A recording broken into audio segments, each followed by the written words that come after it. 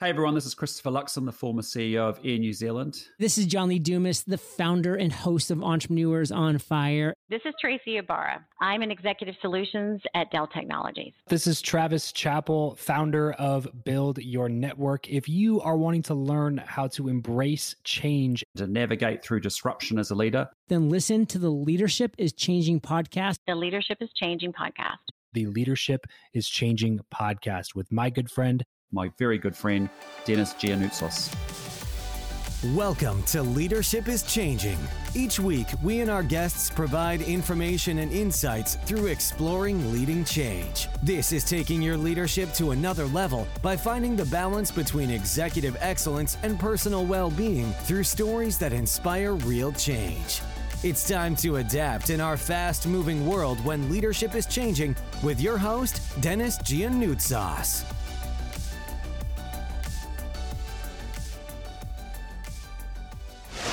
Sure. As the VP of Sales Development for a large company, there is a lot of leadership that comes through, whether it's sales leadership or customer leadership. This rollout that we're doing of a very complex piece of software called Salesforce is rolling out to at least 200 outside salespeople plus 200 inside sales people plus support and staff. And without any kind of a clarity or direction, we can drift very quickly. And I'm finding myself trying to work with very opinionated adults. And anyone who's leading a person or a team who are in management or supervision, I hope you can empathize with me or sympathize that this is not an easy endeavor. And the opinions, is that because they all think they know how to do it better? What's the opinions, sort of the main themes, if I can put it that way? Well, some people think they can roll it out better. Other people are, why are we even doing this? And so the resistance comes from a rollout where this is change.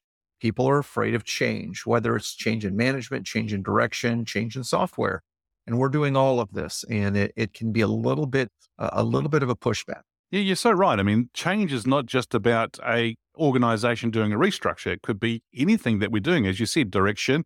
It could be a brand new system, processes being put in, technology coming along, even just people changing roles and things like that. There's changes everywhere, and it's how people accept that change and then move forward. And I think there's a big thing that, there's a program that I do, and it's more about how do we actually lead change? Because one thing is for us to go through change personally, but the other thing is actually for us to lead the change.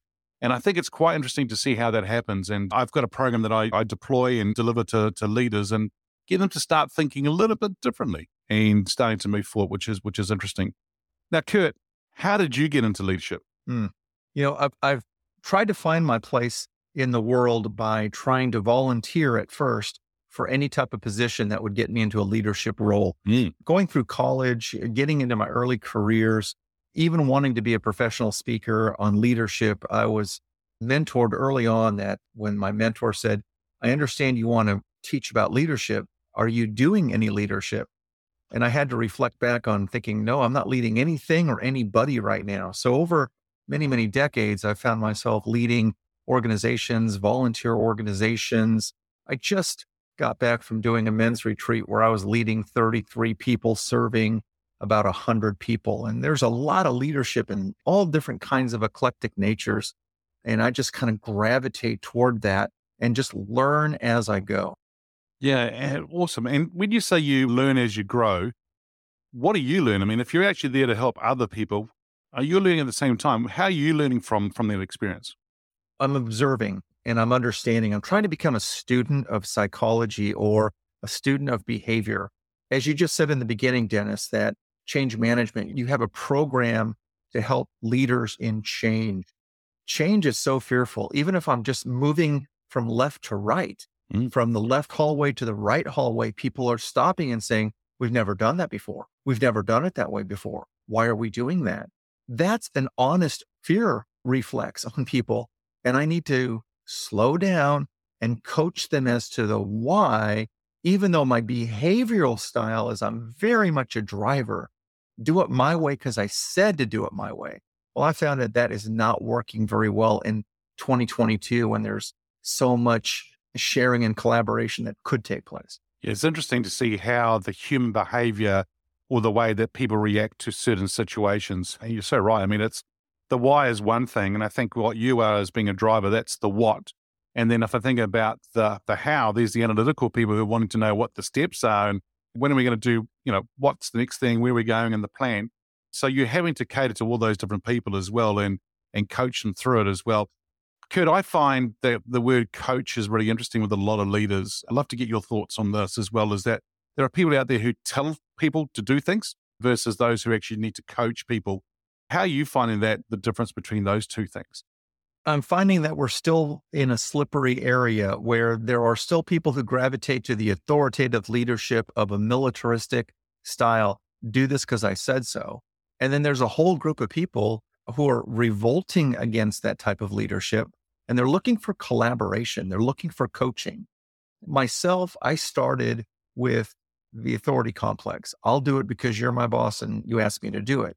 Now, as I'm getting older, I'm asking more, can you give me a reason why we're doing this? And, Simon Sinek is a phenomenal writer who wrote a book of, it starts with why. And if we can at least try to articulate why we're about to do what we're going to do, and then repeat it, rehearse it, reframe it, recolor it, we will slowly get more people to adopt it rather than the militaristic, do it because I'm the authority figure. I think that's just having a hard time sticking today. Yeah, I love it. I love the way you've actually shared that about the reframing, the recoloring. I love that. I think that's spot on. Now, here's a question for you. Now, this person can be alive or from history. Now, who's your favorite leader and why? I really struggle with that question, Dennis, because there are leaders for different things. I think back to the people who I really like. I like Martin Luther King because he led a movement, and that movement was very emotive. I like Tony Robbins because he's a leader in a motivational standpoint. I like a man who leads his family because that's the tradition I come from. And so there's many, many different leaders that I see and I respect because of that.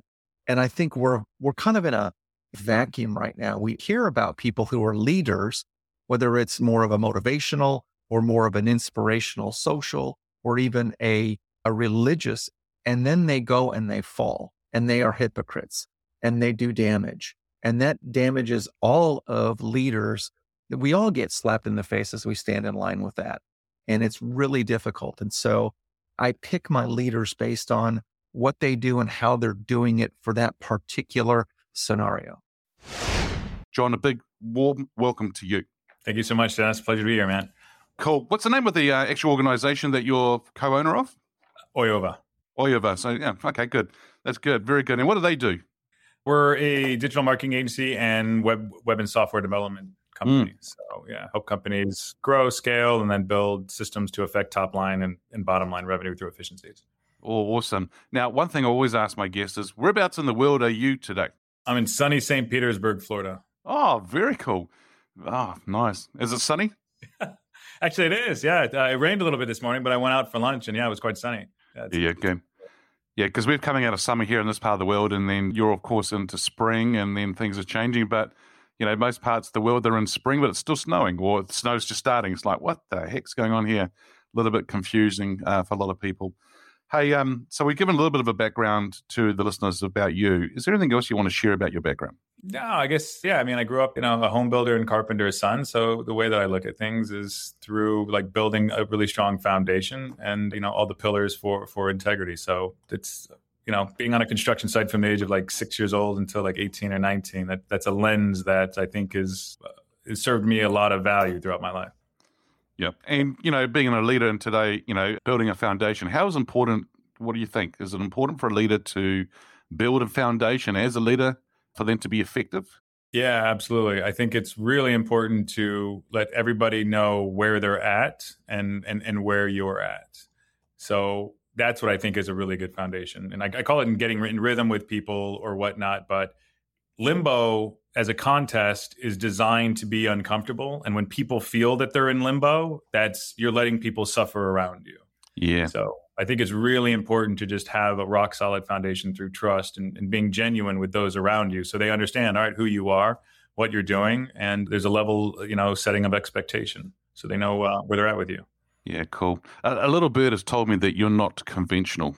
Is that correct? No, I would not say that I'm very conventional now. No. There's always a better way. There always is a better way. Yeah. And I got that. I remember I was very challenging when I was a child, and people would say, this is the way that we would do it, or you're always trying to find the easy way. And then you would shame yourself, and then you get older and you're like, well, yeah, that was the right way to do it. Yeah. I've been, you're fighting it all along, right? Just your instincts. Yep. So there's always a better way. And I think all successful companies, the greatest companies, have a board, right? So I think that type of dialogue with your company, whether you can have a board or not, or mentors or coaches, is really important, because you can remove the emotion from a situation and get that other perspective, because you're typically too close to it. So I always challenge the people that I work with in my teams, like, okay, is there a better way that we can be doing this? Okay. If not, all right, let's just continue doing what we're doing. And I think it's really important, that we are, as leaders, thinking about that. And if we can do it a better way, there are dangerous words out there I keep talking about all the time. That is, but we've always done it this way. And I'm like, yeah, that's dangerous. Let's think a little bit differently. Yeah. Yeah, exactly. Hey, John, how did you get into leadership? Well, so the quick story is I worked for my father, and he fired me in front of a group of people. I was going to college with this guy at the time. He gave me a job, and I was thrown to the wolves to head up a lot of their sales and their marketing at a really young age. And it was sink or swim. So at that point, just had to move forward and do the best I could. And I think a lot of it came organically through trial and error. But then along the way, it's something I really began to study, looking at courses and, of course, reading books, and then emulating specific people and saying, okay, this is what's working for them. That's what I want to go ahead and take my buffet, and not even so much even putting the words leadership on it, but just how can I guide these people, get what I want, and in return, give them what they want. And at the end of the day, will they follow me? And that's essentially kind of the beginning of it. Yeah, I think it's a good way to look at it. If you could look at what others are doing really well and sort of to adopt some of that. But then also, I think the other side is what they're not doing well, or you see a leader that's not that great, and you go, okay, that's the kind of person I don't want to be like. So that's that's quite good too, right? Yeah, for sure. Just some leaders, I had an old boss, and the guy was like wildly unorganized and just like would never show up on time, and he would be late for things, and that just irritated me to the core. And it's something that I try to endeavor to do, always be on time, communicate when you're not going to be on time, and make sure you always show up. You have people that are habitual plan cancelers. To me, that is one of the worst traits and the worst signs. It's just, you have no decisiveness, and it's just a really bad signal to those around. Yeah, it also shows me that you don't actually have really very good discipline. That too. Yeah, great point. Absolutely, yeah.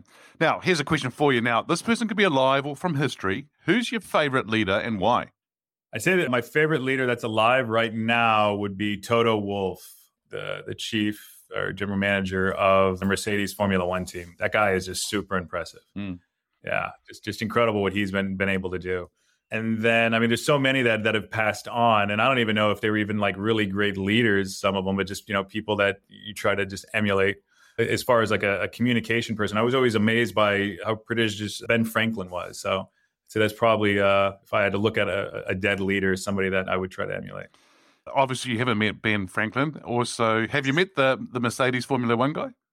No, I have not. No, that guy is incredible. If you were to meet one of them and be on a park bench somewhere having a coffee with them, what would be one question you would ask them? I think what motivates them, right? So, just based on how much they're trying to achieve. And then I think the other is, what is their relationship with control? Because I've noticed the most successful people, there's this ability to let go of control and just really trust the team around them to get these things done.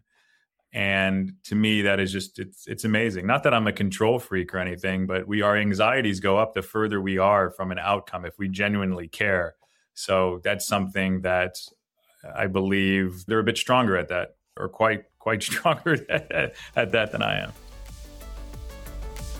Thank you for listening to this episode of Leadership is Changing with your host, Dennis Giannoutsas. Each week, we and our guests provide information and insights through exploring leading change, inspiring executives and leaders to adapt and lead a bigger game in a fast-moving world.